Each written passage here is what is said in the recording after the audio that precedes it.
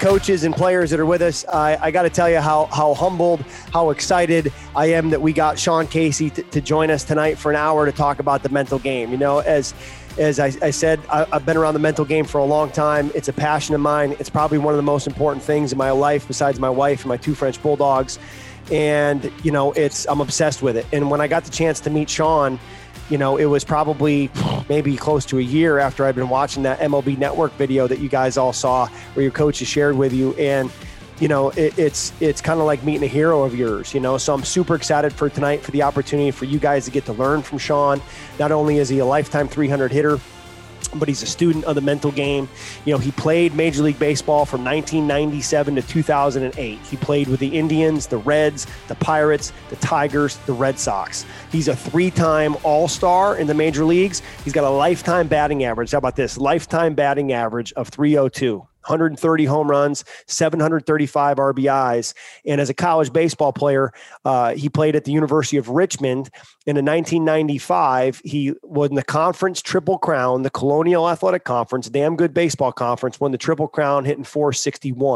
1995, he's a second-round pick of the Cleveland Indians. And something that we're going to dig into in our interview here is, you know, in 2007, he's named in Sports Illustrated by a players poll of major league players as the friendliest player in Major League Baseball, you know. But along with this nice personality and the friendly personality and the energy, don't be confused, because he was a fierce competitor and one of the best left-handed hitters to ever play the game. So I'm excited to welcome to the high school group coaching, Sean Casey. Case, thanks for being with us, man. Everybody clap it up. All right, Kaner. Thanks, man. Great to be here, brother. Glad you're here, man. You know, Case, everybody on the call, they've seen the video on the MLB Network, the hitting where you talk about kind of the 4 steps, the process over outcome, the watching positive video, the knowing you belong, and then also kind of the 3 keys to keep it simple, you know. So if you would, man, would you kind of unpack those for us, maybe by starting with what does process over outcome mean to you as a hitter? You know, Kaner, I mean, for me, and, you know, I'm sure Zach, you know, knows too, like, you know, for me, like, you know, Harvey Dorfman was he was kind of my guru back in the day. I got the Mental Game of Baseball book back when I was a junior in high school. And, you know, and the one thing I really bought into was his big thing on focus on the task at hand.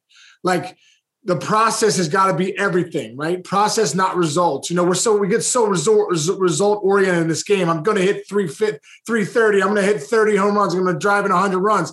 My big question is, how are you going to do it? It doesn't matter. I mean, that's all nice and all. It's a dream. That's a dream until you get so good at the process where you can show up every day and say, I'm going to take a deep breath. Like Zach said, I love that. You know, 6 in, hold 2, 6 out, right? I got 20 seconds of action if I'm a hitter to go against that pitcher. I got 20 seconds to get it done. What's my process in those 20, 25 seconds? Like, do I breathe right? Am I hunting? My process was hunt the fastball.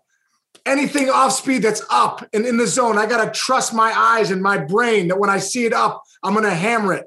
Look left center, right? And I was big on see the ball, hammer it. You know, that calm aggression. See the ball, be easy, hammer it. You know, right? And I learned not only, you know, I was learning it at 16, but I was always big on, like, how do I master that process? Like, it's one thing to, like, know it, but it's another thing to really master it. And I think you really master the process in this game when you can go one pitch at a time.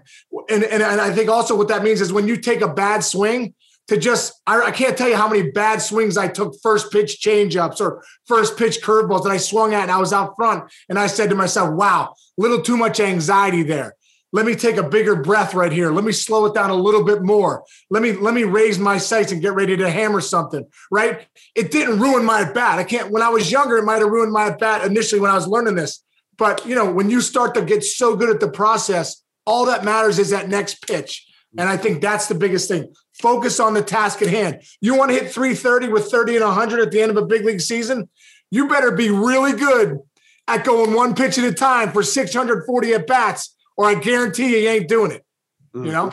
You know, Case, I think when we talk about going one pitch at a time, you know, it's something that a lot of people talk about, but it's also another level to actually practice it. And are there things that you did to kind of practice the process or practice that present moment focus that it takes to go one pitch at a time? Oh yeah. Well, there's a lot of different things I did. I know before the game in my, my routine, I would sit down. I would three things I'd bring in. I would bring in a Bible to make sure for me, that was just, my thing, to make sure that I kept life in perspective. This isn't the end of the world. We're going to play baseball here. And if I strike out 4 times, life doesn't end, right? It's okay. I used to bring in the mental game of baseball, a little key part of it. And one of it was the chapter on mental discipline, and that was the chapter that talked about really being able to see the ball and hammer it. And, I used to have a couple phrases I looked at, and then I would do a 10-minute meditation. I would put my head down and I would really just visualize myself in the game. And I would try and just move energy to really get myself into a place where I could get really calm, knowing that as soon as I walked out of that room at 6:30, at 6:45, I was going to cross the white lines and run my sprints. And at 7:05, it was go time, right? So for me, it was like the getting ready for the process of the game started about at 6 o'clock before a 7:05 game to really, get my mind into character. Yeah, I really think that there's something to be said about that. Hey, you're one guy, and then as soon as you get to the game, hey, get into character and into a place in your mind where you're able to go, okay, I got to focus one pitch at a time on offense, one pitch at a time on defense, and just really get into the game. So there was definitely things I did, that helped my mind get ready for the game, Kaner. Talk a little bit more about this concept of going into character, right? I mean, you were named nicest guy in the major leagues by your fellow players, which is kind of cool. I had this question today. I was talking with a professional baseball player, and he was saying, I just feel like when I play well, I got to get pissed off. And I was like, well, is it getting pissed off or is it getting focused? Can you have success as the nice guy, or do you have to be, an a-hole, excuse my language? How were you able to be a really nice guy, but also a fierce competitor? Because I think sometimes people they think you got to be this mean, mugged, pissed off guy all the time to play well. And really what that is just that's just getting you focused. How did you manage those two things? Well, I mean, I think, when I was in the batter's box, I remember facing Chris Reitsma, who was my best friend in the world. He had just gotten traded to Atlanta. I was devastated that he got traded from the Reds to Atlanta, literally devastated. And sure enough, 2 games later, here we are playing the Braves, and I'm facing Reitz in the 8th inning. We're down a run. I'm like, I can't believe he's my best friend in the world. And I remember having that moment saying, okay, this is my best friend in the world. And I was like, if I stay on that, I'm going to be in trouble here. I got to flip a switch. I got to it's not Chris Reitsma I'm facing. It's that baseball when he leaves his hand. I got to be ready to go. And that was the mentality I always had. When I get in the box, I got to be able to get relaxed. And I always say tension's poison, right? So tension's poison. If I get relaxed, I turn on my vision, right?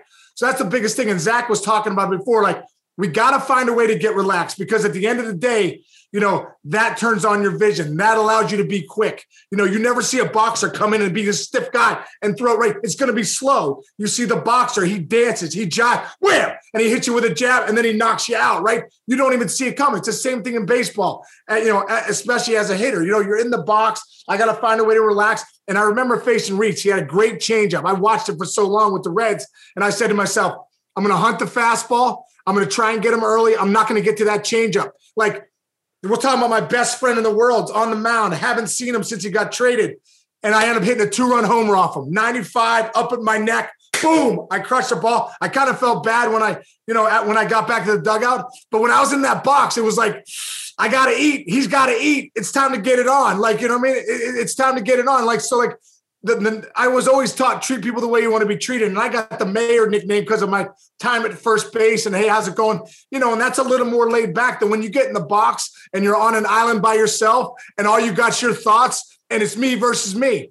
At the end of the day, it's me versus me. How well do I think, right? How well do I think pitch by pitch? And I think that's the biggest thing for me, Kaner, was just hey, how great am I at me versus me? Because it doesn't matter. The coach can't help me. My dad can't help me. My mom can't help me. The hitting coach can't help me.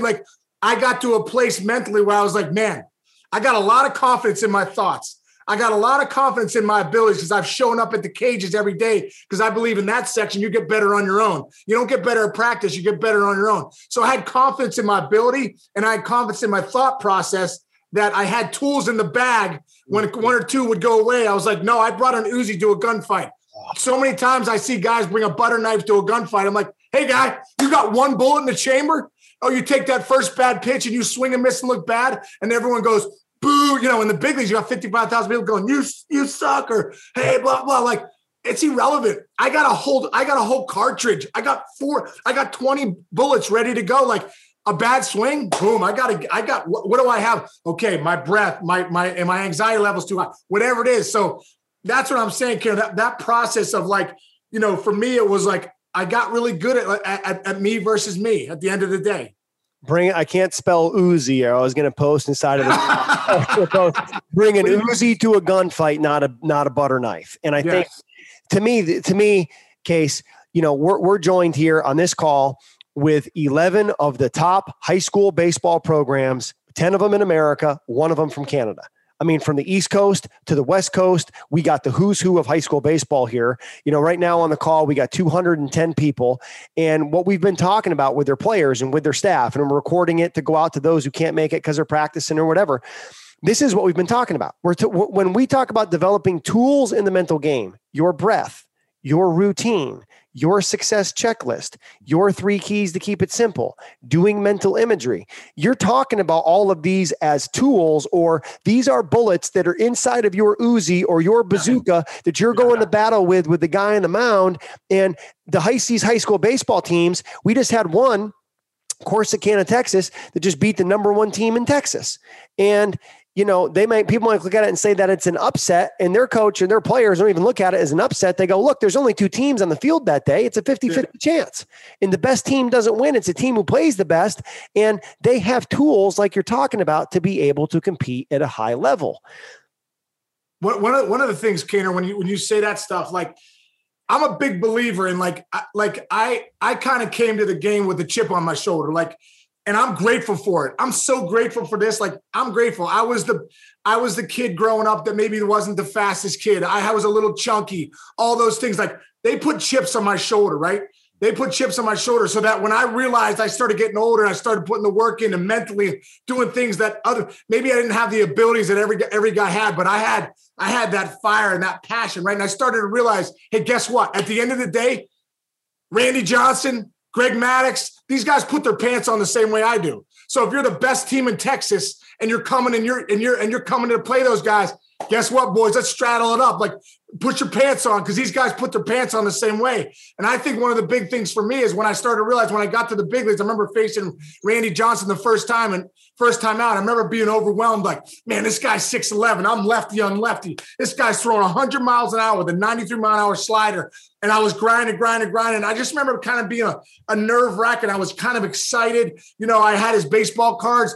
Bam, 0 for 4. A couple of days later, I go face Greg Maddux. Boom, he starts wheeling and dealing 1-2. I've never seen a sinker like it in my life. Almost hits me in the back. It looks like it's behind me. Bam, strike 3. And I'm like, oh, that's Greg Maddux. And I remember walking away from that game, and I said to myself, if I keep having these thoughts, I better start thinking differently. I better start playing a different game. Because if I keep thinking that's Randy Johnson and Greg Maddux and Roy Halladay, I'm going to be going home soon. It's going to be pack the bags, shuffling back to Pittsburgh, you know, get a job at Casey Chemical with your dad, whatever it is. And I changed my mind frame, Kaner. I said, no, enough. I said, as soon as I started playing a game with myself, I just changed the perspective. I said, what game can I play mentally that changes this whole thing around, right? That makes these guys human. Right. And so I said to myself, first off, these guys put their pants on the same way I do. Second off, as soon as that ball is released by Randy Johnson, it is now not Randy Johnson. It's a baseball that I've hit a million of in my garage, at the batting cages, right? I just have to be great at me versus me. I got to be great at being relaxed. I got to be great at seeing the ball. I got to be great at slowing that 100 miles an hour down. So it doesn't matter if it's 100 miles an hour or a Jamie Moyer 78 miles an hour. I still got to let it travel to my spot, be ready to hit it and square it up. So that was a game that I played with myself, Kaner. Like, No, I cannot give any credit to anybody when, look, don't believe the hype. Like, I hate that stuff. These guys are so good. This guy's so good. That's great. Somebody's got him. Somebody's got to hit off him before. Like, nothing worse than when you're on a team. I'm sure the coaches, would love this. You got a great guy on the mound and you're like, oh man, this guy's really good. And your leadoff hitter gets punched out on 3 pitches. He comes back in the dugout, go. And he tells, he just fires a negative bomb to think this guy's nasty, guys. There's no way we're in big trouble tonight.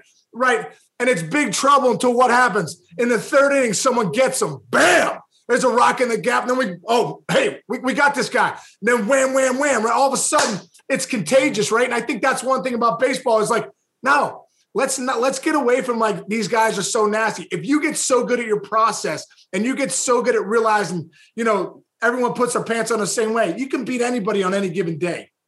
In case, and again, all the players that are on the call, coaches that are on the call, if you go into the group chat, okay, if you take a look, I posted a link to the MLB Network video that we're talking about that I know you've seen and you should watch again. I've probably seen it 20 times, and every time I get into it, there's something else I pick up on it. And to show you I've watched it 20 times, I put a link to a Google Doc of my notes in there where I broke down each of the 4 things that Sean talks about in that video. And I want you guys to have the video. I want you to have the notes so you can go through and look and say, hey, here's one of the best hitters in baseball history. This is what he did. And one of the things he's talking about that I love is you're not facing Randy Johnson. You're not facing, Justin Verlander. And Nick Solak, who plays with the Texas Rangers, who spoke with our guys here on this call the first week. And, I know you've gotten a chance to get to know Nick. And, one of the things he talked about coming up into the major leagues is everybody does it, right? You're watching all these guys on TV and now you find yourself in the box going, okay, there's Verlander. Tomorrow I got Garrett Cole. And it's like, no, what you got is you got a ball that they got to throw over your plate 3 times to get you out. And if they got to throw a ball over your plate 3 times to get you out, you got a significant advantage. Case, can you unpack that mentality for us? You know what, Ken? I get so fired up talking to it because I love it. It's just so great. I looked at it like this. I live in a house. I got kids. If you come in my front door, you're going to have a real problem. You're going to have a real problem. You come in my front door at night, you're going to have a real problem. Well, look at home plate, right? It looks like a house. Right. And that front door is right at the beginning of that plate. If you come in the front door, you're going to have problems. Like, and that's how I thought about it. Like, you're pitching to me, like, you better live on the edges. Because if you come in my front door, you're going to have a real problem. Like, do you see how I just played games with myself? Like, I just played games in perspective. And I also knew that when I was relaxed, I was quicker. I was more explosive. I was more visual. My vision was so much better. So I knew when the guy came in the front door, I got to make him pay. Mm-hmm. How do I make him pay? I got to be relaxed. I got to hunt the fastball. I got to look left center. You know what I mean? All those things are the process. Knew that when it came through my front door, I was ready to dominate somebody. So that's what I love about the mind. The mind is it's such an awesome thing, man. And it's like, and I think one thing that gets scary about this game of baseball is I tell guys I work with all the time, I said, hey, listen, you fail 7 out of 10 times, you're a superstar. That means 70% of the time you're failing. In any other industry, you're fired. They don't say, hey, Zach, good job, bro. Way to fail 70% of the time. They say, you're fired, right? So in this game, failure's built in. Mm-hmm. As a coach, as a player, as a whoever, I got to be able to know, come on. I got to go 1 pitch at a time. I got to be great at going 1 pitch at a time because failure's built in, and that's okay. You know what I mean? So that's a big thing too, is just understanding how to play games with your mind and not get so down on yourself where your confidence gets hit. And you talk about it all the time, Keener, that you can work yourself into confidence. What's your body language? If I'm 0 for 20 or 20 for 20, that guy should never know. If I take a bad swing, he should never know. I got to be able to come into that fight ready to go. And that body language is a big part of showing my confidence to these guys. Yeah. And I know we're going to get to some questions here. They keep coming in, keep posting those questions that you got for Sean Casey. And, Case, one of the things you've talked about is as we've done our, Coffee with Casey show on Wednesday, where we get the chance to chat about the mental game and kind of its applications to baseball and to life. And you've heard a term a lot about, I've heard you use a term a lot, like an aggression under control, a relaxed aggression. And I've heard you talk about controlling what you can control, breathing, turning your vision on. Intention is poison. Would you, because with the players on the call, one of the big things that we've been working on with their coaching staff and with them is taking a deep breath before they get in the batter's box. We've talked a lot about controlling what you can control, and we just sent them like a visualization audio that they can use to help prepare for games. So let's unpack those three, and then we'll get into questions. Because you first talk about the breath before you get in the box and what that does for you. Well, I used to love Harvey Dorfman used to say, breathe or die. Like, it was like the number one thing for me. Like, I honestly think that was the key. I always tell you, want the key to the city? Learn how to breathe. Like, you want the key to, to get it all going. Like, you got to learn how to breathe. And I think that was a big thing for me, was like, man, I really got to get good at that breath. And for me, Kaner, that breath signified this. It was a pitch reset. So whatever I did that pitch, watch great big leaguers, watch Mike Trout's at bat, the best in the business, Mickey Mantle, modern day Mickey Mantle. Go watch his at bats and stop watching his swing. Watch his pre-pitch routine. He steps out, he looks at his bat, takes a breath, and he gets back in. For me, it worked for me. What worked for me was every pitch, after every pitch, I would take a breath in through the nose, really get him diaphragmatic breathing, get my belly big. Not a BS breath like, that's garbage. Like, no, go find out what it takes to breathe. Like Zach was running us 6 in, 2 hold, 6 out. Yeah, that's how you start to tell your brain, hey, we're safe. That prehistoric brain that still thinks a cheetah's chasing you. Guess what? The cheetah ain't chasing you, right? When you get in the box, you create all these scenarios. No, get breathing, learn how to breathe so that you tell your brain and your body, hey, we're safe. We're safe. We're about to dominate here. And then the other stuff comes into play. But breathing for me, Kaner, is the key to the city. Learn how to breathe well, because get the tension out of your body and turn your vision on. Man, that's everything. It's awesome, man. We're here with MLB Network analyst and one of the top hitters in baseball, Sean Casey. We're talking about breathing. If every player and coach, go ahead and take your hands, put your hands on your stomach. Okay. When Casey uses these big words like diaphragmatic breathing, basically what he means is we're breathing from our diaphragm, which is in our belly. So hands are on your stomach. I want you to inhale nice and deep like Zach had us do. So in through your nose and feel your belly come out as much as you can. And then exhale. And you'll feel that stomach lower when you really feel it. Okay. So tonight, when you all go to bed, lay on your back, hands on your stomach, and really feel that belly rise and feel that belly fall. Feel that belly rise, feel that belly fall. And, on this call right now, we've got high school coaches, we got high school players, we got college golfers, we got PGA golfers, we got Major League Baseball players on this call right now. Why? Because they want to get better and they realize success leaves clues. If you have a chance to learn from someone who did their sport at the highest level, one pitch at a time, one shot at a time, you want to pay attention. And I think if you're looking at whether it's Sean Casey, whether it's Michael Jordan, whether it's Kobe Bryant, whether it's Tiger Woods, right? If it's Justin Thomas, who just won the PGA this weekend, or it's Mike Trout, one of the consistencies they're all going to talk about, and I love listening to athletes, especially right after they win a UFC fight or right after Tom Brady wins a Super Bowl, and you listen to what they talk about because it's unscripted, right? It's raw, it's real. A lot of them are going to talk about controlling the things that they can control. Case, would you just unpack that piece? Because with the coaches and players here, we basically spent an entire call making a list saying, here's what I can control, here's what I can't control. And the fastest way, I think, to give yourself success is to control what you can control. And the fastest way to beat yourself is to focus on things you can't. Could you unpack controlling what you can control? Well, I mean, that's the key, right? I mean, at the end of the day, if I'm talking about it's me versus me, like at the end of the day, when I get in the batter's box, and I realize, what can I control? I can control the pace. I can control my breath.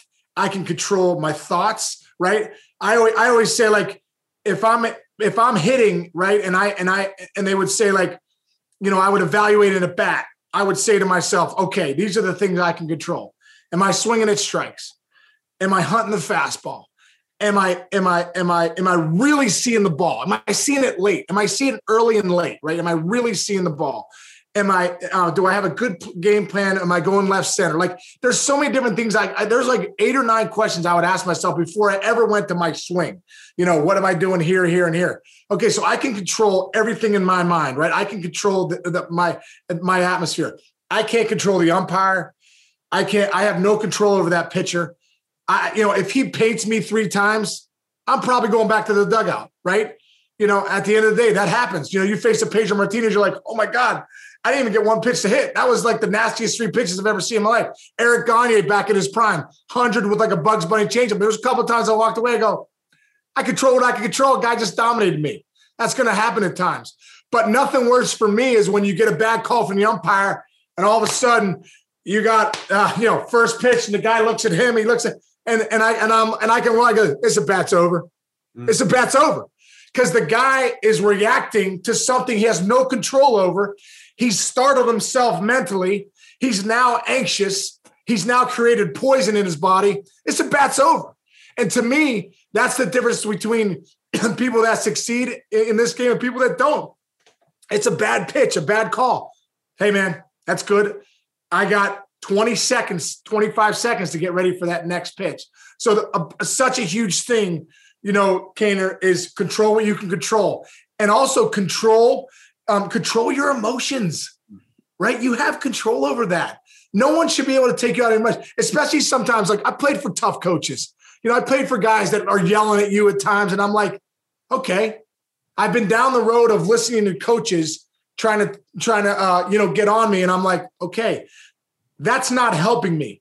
Because at the end of the day, if I want that coach to be a friend of mine, when I hit a double in the gap, he's going to go, hey, man, way to swing it. You know what I mean? Like, I can't worry about what people are saying to me. So, like, I can't worry about anything but see the ball, be easy, hammer it. That calm aggression we talked about. See the ball, be easy, hammer it, right? I'm calm in my body, aggressive in my mind. I'm not just it might look like look at Anthony Rendon. It looks like he's in a freaking lounge chair about to take a nap. Right? Go break his. I watched him yesterday. I'm like, this guy is like, his bat's down here. I think he snores a couple of times and then wham, hits an absolute rocket off everybody, right? He hits great pitching, right? So like, watch the greatest players in the game. These guys have a calm aggression about them. Like, they're not just calm. They're calm in their body and in their minds, they're thinking about having a knockout blow. Love that. And a couple great things here, man. That I want to kind of get into here, Case, and I want to get into these questions, and I want to be respectful of your time and keep us to another 25 minutes, 30 minutes or so. So you talk about quality at bats, and as a program on the screen right now, you should all see from the University of Notre Dame, and they got this from the Texas Rangers. Rangers call it a positive plate appearance. Notre Dame, we call it a quality at bat. So they say a quality at bat is an at bat that makes a positive contribution towards our goals. Okay, so I want you to think for a second about like the analogy of a Russian doll. In a Russian doll, right? If you think about it, there's the big doll. I take that one off. There's a smaller one. I take that off. There's a smaller one. I take the small one off that. There's a smaller one. I take it off. There's a smaller one. I'm going to keep going. There's a smaller one. Right? So if we think about the smallest doll inside of there is my breath. The next doll is 1 pitch at a time. The next doll is what Case is talking about. And this is when I posted, this is the process within the process. Okay. So did I breathe? Was I in control of myself? Was I going 1 pitch at a time? And then he's saying, was I having a clear plan, hunting a fastball? Was I ready to hit? Was I on time? All those questions he asks himself are those little dolls. And then some of those other dolls in terms of a quality at bat are going to be like Notre Dame quality plate appearance. Instead of looking at, did I get a base hit? It's, was there hard barrel contact? Was it a team first at bat? Did I get hit by a pitch? Was it based on balls? Did I see 8 pitches? Did I score a run? Did I get I would take 2 strike hits out of there. I'm not a big fan of hits as quality at bats, but it is what it is in each program, but they have 2 strike hits. Did I see 4 pitches after I went down 0-2? We just gave you like 15 to 20 things to ask yourself before, did I get a hit? And your mom and dad are going to say, how many hits did you have today? And because if they didn't play, they don't understand process over outcome. And that's where you got to go into so much of this, like with golfers I work with and the ones on the call here. Don't just resort to my swing is off. Resort to, was I committed to the shot? Did I play the conditions right? Did I roll through my process? Did I actually know what I was trying to do instead of always resorting back to my swing? The thing we say about in golf is you got to learn to play golf, not golf swing. Learn to play baseball, not how's my swing. Learn to play baseball, not what are my mechanics, because the mechanics will get in the way if you're trying to compete. You got to compete focused on process and what you're trying to do. Last thing, Case, before we go into questions.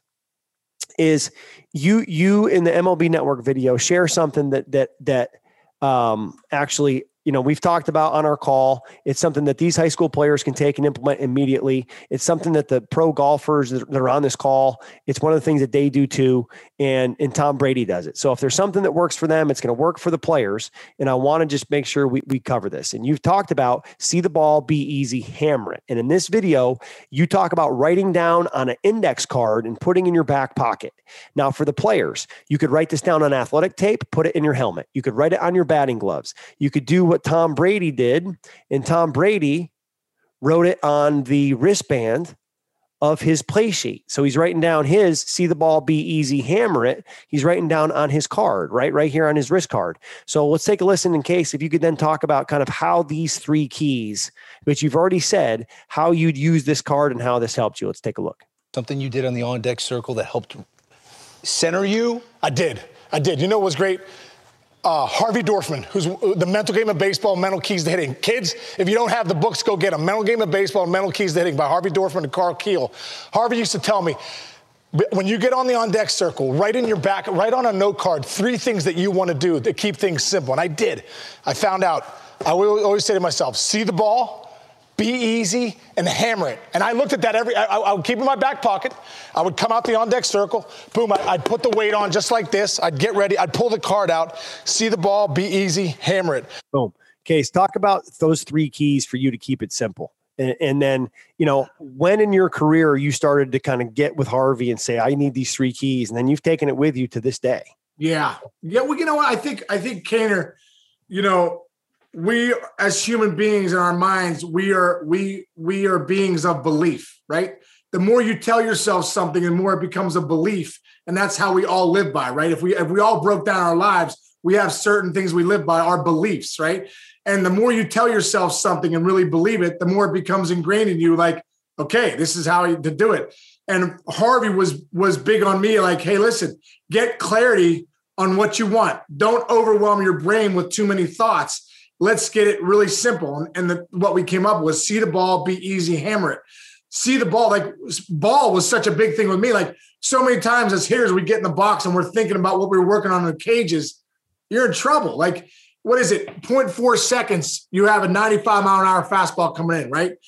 In that 0.4 seconds, it takes 0.38 seconds or whatever to blink, right? You blink and point. So in those 0.4 seconds, you have to decide, is it a fastball? Is it a curveball? Is it a slider? Is it a split finger? Is it a changeup? Is it a cutter?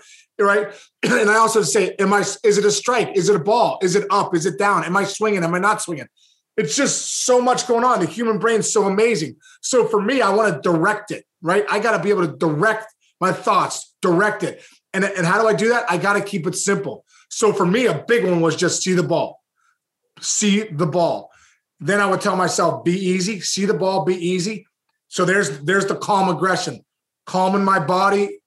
In my mind, I'm thinking about hammering it. So see the ball, hammer it was my thought process, but I was easy with my body. And I just put that note card in my back pocket because Harvey and I had to talk about it. He said, listen, you got to reiterate to yourself, every single day, the things that you want to make a belief. And he's like, if you have that card and every time you go in the on-deck circle, you pull it out and read it, I can't tell you how many times I get in the box. I'd be like, see the ball, be easy, hammer it. And like, it helped me immensely, but it was like that last thought right before I got in the box was clarity to my mind of what the process was and what my goals were on that thing. It wasn't, hey, what did the coach think of me? Hey, what did that fan just say to me? Hey, what was I working on in the cages? Are my hands back? Am I getting a good load? How's my feet? It was none of that. It was see the ball, be easy, hammer it. And that was the last thought before I got in the box. And that's what continued in the box to get ready to dominate. Love it. Awesome. Let's go to some questions here. Again, if you got questions for the mayor, Sean Casey, go ahead and post them inside of our chat here. And, first question that comes in, Coach, is from Chris Andrews, head baseball coach at Portage Northern High School in Michigan, 2019 high school state champions.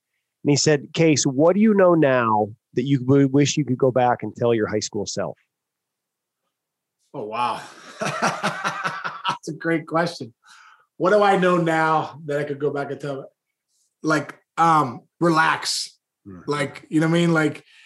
Like surrender. I think I look back at high school, you're just trying to control everything. You just don't know yet. I would say to my high school self, like, relax and enjoy the process. Like, have fun. Like, you're playing baseball, you're playing sports, like, really enjoy yourself, enjoy your teammates. Like, I think one thing about high school too is I go back, I'm still friends with a couple guys. We won the championship my senior year. Like, I look back at those times. I'm like, boy, I wish I could have slowed time down and not try to get to University of Richmond so faster, get the pro ball, like take the time to build those relationships with your buddies and really, really enjoy your high school years, because it goes by so fast. I think when you're young, you want to be old. And when you're older, you want to be young again. And if I could go back and tell 16, 17, 18-year-old Sean Casey, I'd say, hey, have fun with your friends and really, really enjoy the present moment. Don't get so far ahead of yourself. So good, man. We call that destination disease, and destination disease, or called the disease of when I get to college baseball, I'll do this. Right. When I get drafted, I'll do this. When I get back on the PGA Tour, I'll do this. When I make it to the major leagues, I'll do this. It's like, no. Do it now, and maybe you'll get those things. And I think, the thing that we learn the older we get, I would go back and tell myself, control what you can control. And I would say the same exact thing. I would say the journey between here and there, is far better than both here and there. But to enjoy the journey, you've got to be present. So be where your feet are, be where your breath is, and just truly go one pitch at a time in the game and in life. Next question comes in here. Did you try to prove people wrong or prove yourself right? Both. Both. Yeah. I always say, I think initially I was trying to prove people wrong. And then eventually, as I got more confident in my abilities, I was trying to prove myself right. But I always say this: hey, if you got a chip, collect it. You should have a bag on your shoulders where you collect the chips. You're not fast enough, chip. You don't hit for enough power, chip. You're slow, chip. You're not in good shape, chip, chip, chip. Right? You didn't start your freshman year, chip on my shoulder. Like, oh yeah, that's initially how I started off. To like, I'm grateful for those chips. I must admit, initially I was trying to prove people wrong until I got to the point where I was trying to prove, thank God for my abilities and like prove that, man, prove yourself right. But yeah, I did both of them. And without both of them, I wouldn't have made it where I made it to, but I collected those chips proudly on my shoulder and used them for my benefit. And it's funny, I asked Dr. Rob Gilbert of Success Hotline, which hopefully every player and coach is listening to the Success Hotline podcast, calling Success Hotline. Dr. Rob Gilbert is going to be on Mount Rushmore of mental performance with Ken Ravizza, Harvey Dorfman, Rob Gilbert, Zach Sorensen. And when we look at that, one of the things when I asked Gilbert about prove yourself right, prove people wrong, he said exactly that. He goes, it's both, because they both can create energy for you. And if it's creating energy for you, that's what we're looking for. Because like you're saying, you got to play these mental games with yourself. So some days, even myself personally, it's like, hey, I'm going to prove these guys wrong. I'm going to prove these guys wrong that fired me. I'm going to prove these guys wrong that passed on working with me to work with someone else. I'm a competitor, man. I want them all.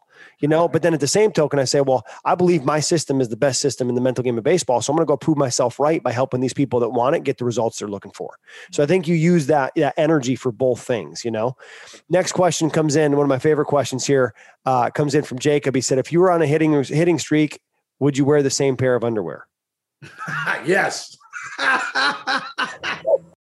Awesome. Yeah. It's funny. I remember back when I was with the Tigers in 2007, I was raking. I think it was like 6 games. I must have been hitting like 750. It was on, but I couldn't get out. Right. Also, this one night I go 3 for 4, I think, in Detroit. And that night I forgot to put my shirt that I wore underneath my uniform into the bin. And so the next day I came and I was like, oh man, it kind of smells, but like, that's got 4 hits in it. I got to put that on tonight. So put it on again, 3 knocks. I'm like, all right, now I can't wash this thing. Like, I got to just keep rolling. So boom, I put it on again. So the 6th day I'm in Minnesota, boom, I had a couple hits already. And I get a single. I come to first base. Justin Moore knows that. I'm like, what's up, Morty? He's like, hey, what's up, Case? We're talking. He's like, dude, is that you? I'm like, what do you mean? He's like, you smell. I was like, I was like, yeah, I do smell, bro. I haven't washed his shirt in 6 days, but it's got like 18 hits in it. It's unbelievable. He's like, he's like, that's unbelievable. And he sent me over. That was the year when he won the MVP. He sent me over bat saying, hey, Case, way to swing it, man. He's like, please wash that shirt soon. Hope you go 0 for 4. It's awesome. Justin Morneau. So yes, underwear, shirts, whatever. But I must admit, really quick, Kane, I must admit, Harvey Dorfman told me this one time.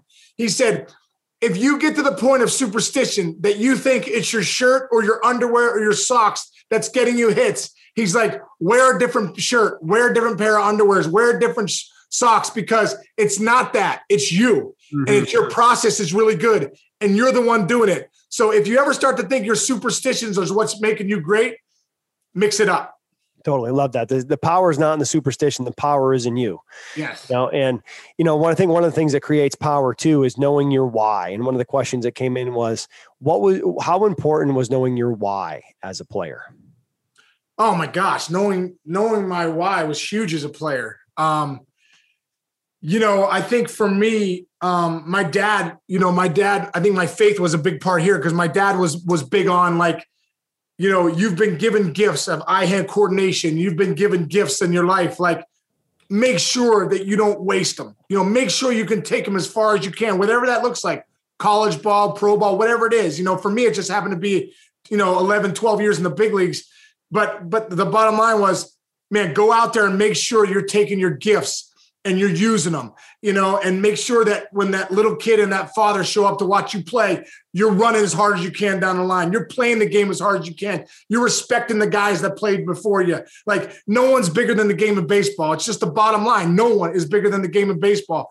And so for me, my why was the purpose of, I was just thanking God for the ability that he gave me, that I could go out there and make sure I laid it all on the line. And when it was over, it was over. So there was a purpose and a gratitude for being on the field. That was my why. Awesome. And so many good questions coming in here, man. This is awesome. You guys are killing it. Keep them coming. And if we can't get them all tonight, maybe we can get the mayor back on here to talk more. But this is incredible, and we're making a huge impact here on these lives, Case. I appreciate you being here. We talked about, what was your biggest motivator? What was your biggest motivator as a player? What kept you going for 11 years in the big leagues and as long as it took you to get there? My biggest motivator was, I think my faith was a big motivator. My family was a big motivator. I had 3 kids. My son, Andrew, Jake were born during, when I was in Cincinnati, and then Carly was born too in my last couple of years. So I think my family was a big motivator for me. And also too, I think at times, there was a little bit of fear was a motivator, knowing that at that big league level, like there's somebody coming for my job. Like that fear of failure was what motivated me. It didn't scare me. It motivated me. It forced me into courage. They always say like, hey, fear, courage is nothing but fear, having the fear and then doing it anyway, like fighting through it. Like, fear brought me courage. And I kind of love that little fear. But so there was a little fear of like, hey man, you got to keep proving to yourself every year you're good enough. I know you were an all-star last year. You hit 330, all this stuff. Like, you got to prove it again. You got to prove it again. You got to prove it again. Like we were talking about this the other day on MLB Network, talking about Juan Soto, and Max Scherzer came on and we asked him about Miguel Cabrera. Well, he watched Miguel Cabrera prove for years in Detroit as maybe one of the greatest hitters of all time that we've ever seen. And they were talking about Juan Soto. Now, Juan Soto's done it a couple of years, but I love Max Scherzer's quote when he says, hey, if he wants to be in the same breath as Miguel Cabrera, he's got to prove it for the next 12 years. I love that. And I think that's a motivating factor for all of us to keep wanting to prove to ourselves that we can do it and continue to get better and better and better every year, every game. So many good questions coming in here, man. Keep them coming, guys. We'll do our best to get them all to you. Case, one of the things you said, or one of the questions that came in was, what do you do to help a teammate who's feeling down, maybe not playing as confident as they want to? What can you do to help them kind of get back in the game, if anything? I got to keep it in perspective. Like, you want to be a great teammate, you got to keep it positive, right? The failure in this game is it's tough. There's nothing better than was teammates coming up to you and say, hey man, way to swing it. Hey man, get him next time. Hey man, you got a great swing. Whatever it is to like lift that person up. There's nothing, you want to be a good teammate, man. A guy's down, a guy had a bad at bat, go pick him up, go say something to him, and I always say, maybe it's not right in that moment. Maybe you get him after the game, but at some point, Go find that guy. And I think people always ask me, hey, what's it mean to be a leader? Hey, a leader treats people the way they want to be treated. A leader goes out of his way to be positive. A leader goes out of his way to pick guys up. It doesn't have to be super rah-rah, but man, keep it positive, and a guy, is down on himself. Go over and tell him, hey man, you got this. You're good. Relax, slow the game down. Whatever you got to tell him that works for you. Man, just be a positive teammate. I remember the great teammates I had in my life, not necessarily the best players I played with, but the guys that were great teammates. One of the things, a question that came in here from Noah, he said, when you find yourself overthinking, what do you do to slow it down and calm down? And I think my answer to that would be that's why you got to have those 3 keys to keep it simple on the card. So if you find yourself overthinking, you go back to see the ball be easy, hammer it. If you don't have that written down, it's going to become easy to overthink because you're searching for something instead of trusting this here. So how would you answer that case in terms of you find yourself overthinking? How do you come? Well, the problem with the human brain is this.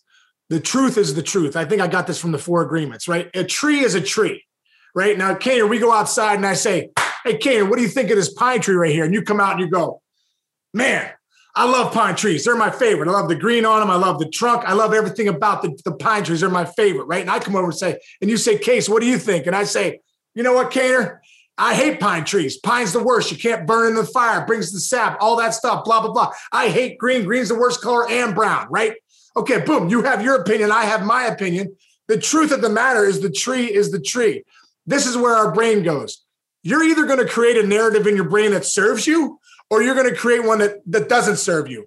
And our brains are lean towards the negative of creating a narrative that doesn't serve us. Oh, man, I'm no good. Okay, 0 for 1. How many times does an 0 for 1 turn into an 0 for 4? Because, oh, man, I look like an idiot with that pitch. I can't believe it. The crowd booed me. I'm a terrible player. I don't know what I'm doing. My hands aren't right. My feet aren't right. Okay, you've created a narrative. It doesn't serve you. Okay, boom, 0 for 1 punch out. Man, I'm so glad I thought I saw the ball well. I could see it better next to bat. I can't wait to get back up there and face this guy. I'm really going to slow down next time. I really saw it good out of his hand. Didn't see it late enough. This next pitch, I'm going to see it there. I can't wait to get back up there. This guy's in trouble. I'm going to dominate him. The truth is you had a bad first at bat. That's the truth. You created a narrative that doesn't serve you, that you'll go down a rabbit hole, and I guarantee you 0 for 4. Or you can create a narrative that serves you, and that gives you a better shot to go 1 for 2, 2 for 3, maybe 3 for 4, right? And that's what I would say. As soon as you have awareness of your thoughts and where you're going, and bring it back to a narrative that serves you and doesn't serve this instead of one that doesn't serve you. You talked about pine trees. We're burning the spruce tree candles in here today, Case. Oh, man, I bet you that smells great there, Kaner. Frosted spruce. And every morning you talk about playing mental games with yourself. I picked this up from PJ Fleck, football coach at the University of Minnesota. He says every morning he walks in the office and the first thing he does is he lights a candle. 1, he likes the scent. 2, it's a reminder to him that he's the damn spark. He's the guy that's bringing the energy. He's the guy that's igniting the flame in the program. It's not up to anybody else. It's up to him to take complete ownership and responsibility that if you want a program that has energy that's on fire, you better be on fire. It starts with you. And I think, Case, let's get a message here for our coaches.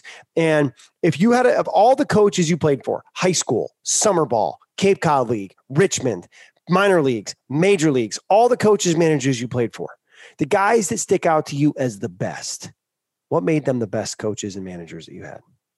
Jim Leyland to me was the best. He just was a great communicator. He was really positive. This is a tough game. I think why Jim Leyland was so good is because he sucked as a player. I'm serious. Jim Leyland was not a great, he'd tell you that. He's told me that. Like, he was not a good minor league player. He never got out of AA. And that's why he became a coach, right? So, but when he became a big league coach, he remembered how hard the game was. He remembered how tough it was. So he became a great manager. He was overly positive. He was a great communicator. The one thing I would say to the coaches out there is, hey, listen, check your ego at the door, right? You got a bunch of good young men that are out here trying to have some fun and trying to dominate. This is a very hard game.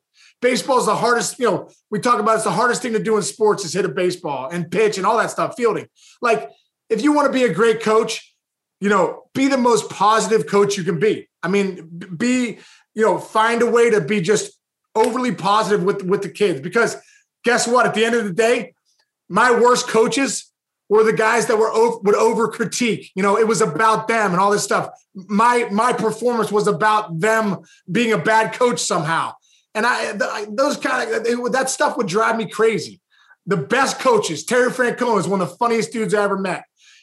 He was just such a great manager. Like, he really understood the game. He'd been there, done that. He'd let you be you. He'd let you fail. Put you 0 for 4. Don't sit a kid 0 for 4. Stick him back out there.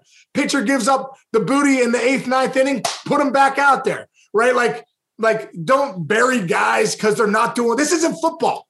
You know, nothing worse than when we get, you know, this is football. You got to get on these guys. No, if you really understand the brain, this is golf. This is golf in a team atmosphere. This is a one-on-one. You got to get your players to buy in that, like, go get them next time, man. I believe in you, right? I believe in you and believe what you're doing. Get back out there and get them. That would be my recommendation to coaches. The best managers I played for were the guys that had your back, and how they have your back, they showed you by getting you back out there. Love that. You know, Case, kind of so many good questions coming in here. And one of the ones, I'm going to combine two here.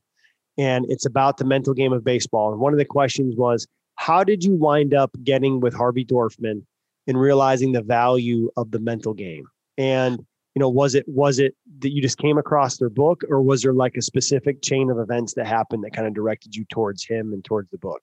You know, I'm very lucky because my dad has always been a forward thinker. You know, my dad was always like, how can he get better in his profession?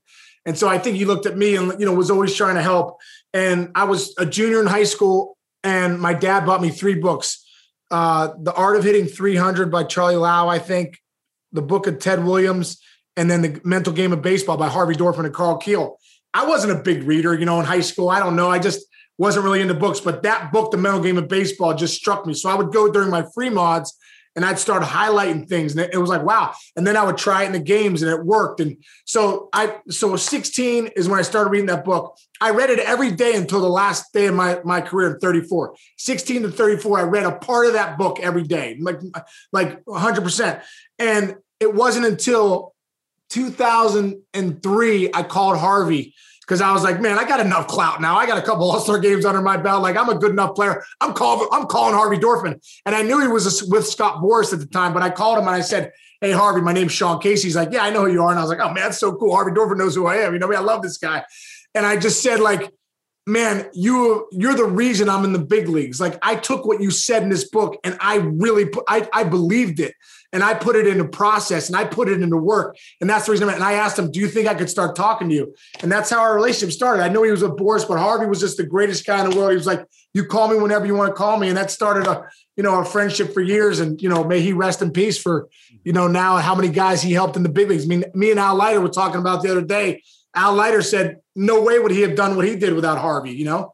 It's amazing. And the one thing I think that was really cool, Case, is that you from 18 years old, 16 years old to 38. So almost 16 to 38. That's 22. 16 to 34. So it was like, what, 19 years? 18 years. You're reading the same book.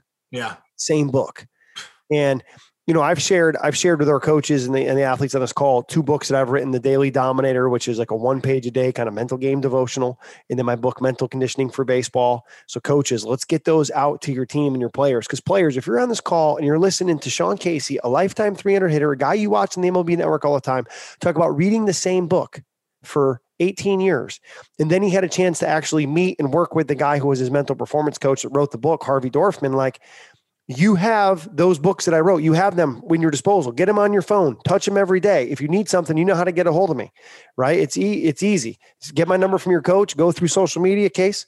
Kaner, and I just want to tell all the coaches on here and the players, all these guys, Brian Kane, like, what a resource. Like, I have my sons work with him too. Like, so fortunate to have this guy and his books. I've read your books, Kaner. They're unbelievable. Like, like, there's so much wisdom and knowledge in there. And I think the biggest thing is this. I always say this to kids. I go, listen, my 11-year-old daughter, right, knows nothing about any of this stuff.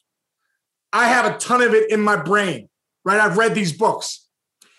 If I don't actually go put it into action and I don't actually go do something about it, we're the same. My 11-year-old daughter knows nothing, and me that knows everything.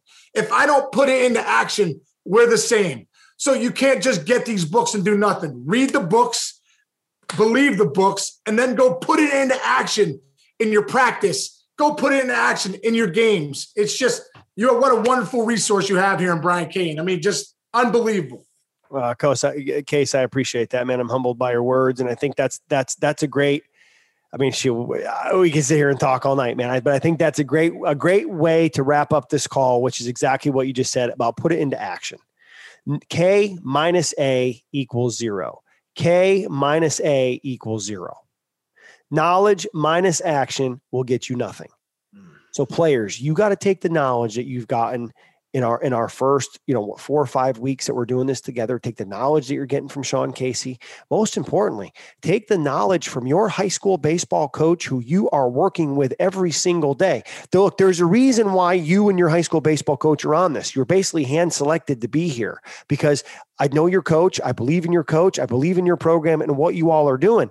You've just got to stay the course and trust the process, as Case is talking about, and you got to take action. So here's how we're going to wrap this up. It's called a TILT, T-I-L-T. Today, I learned that.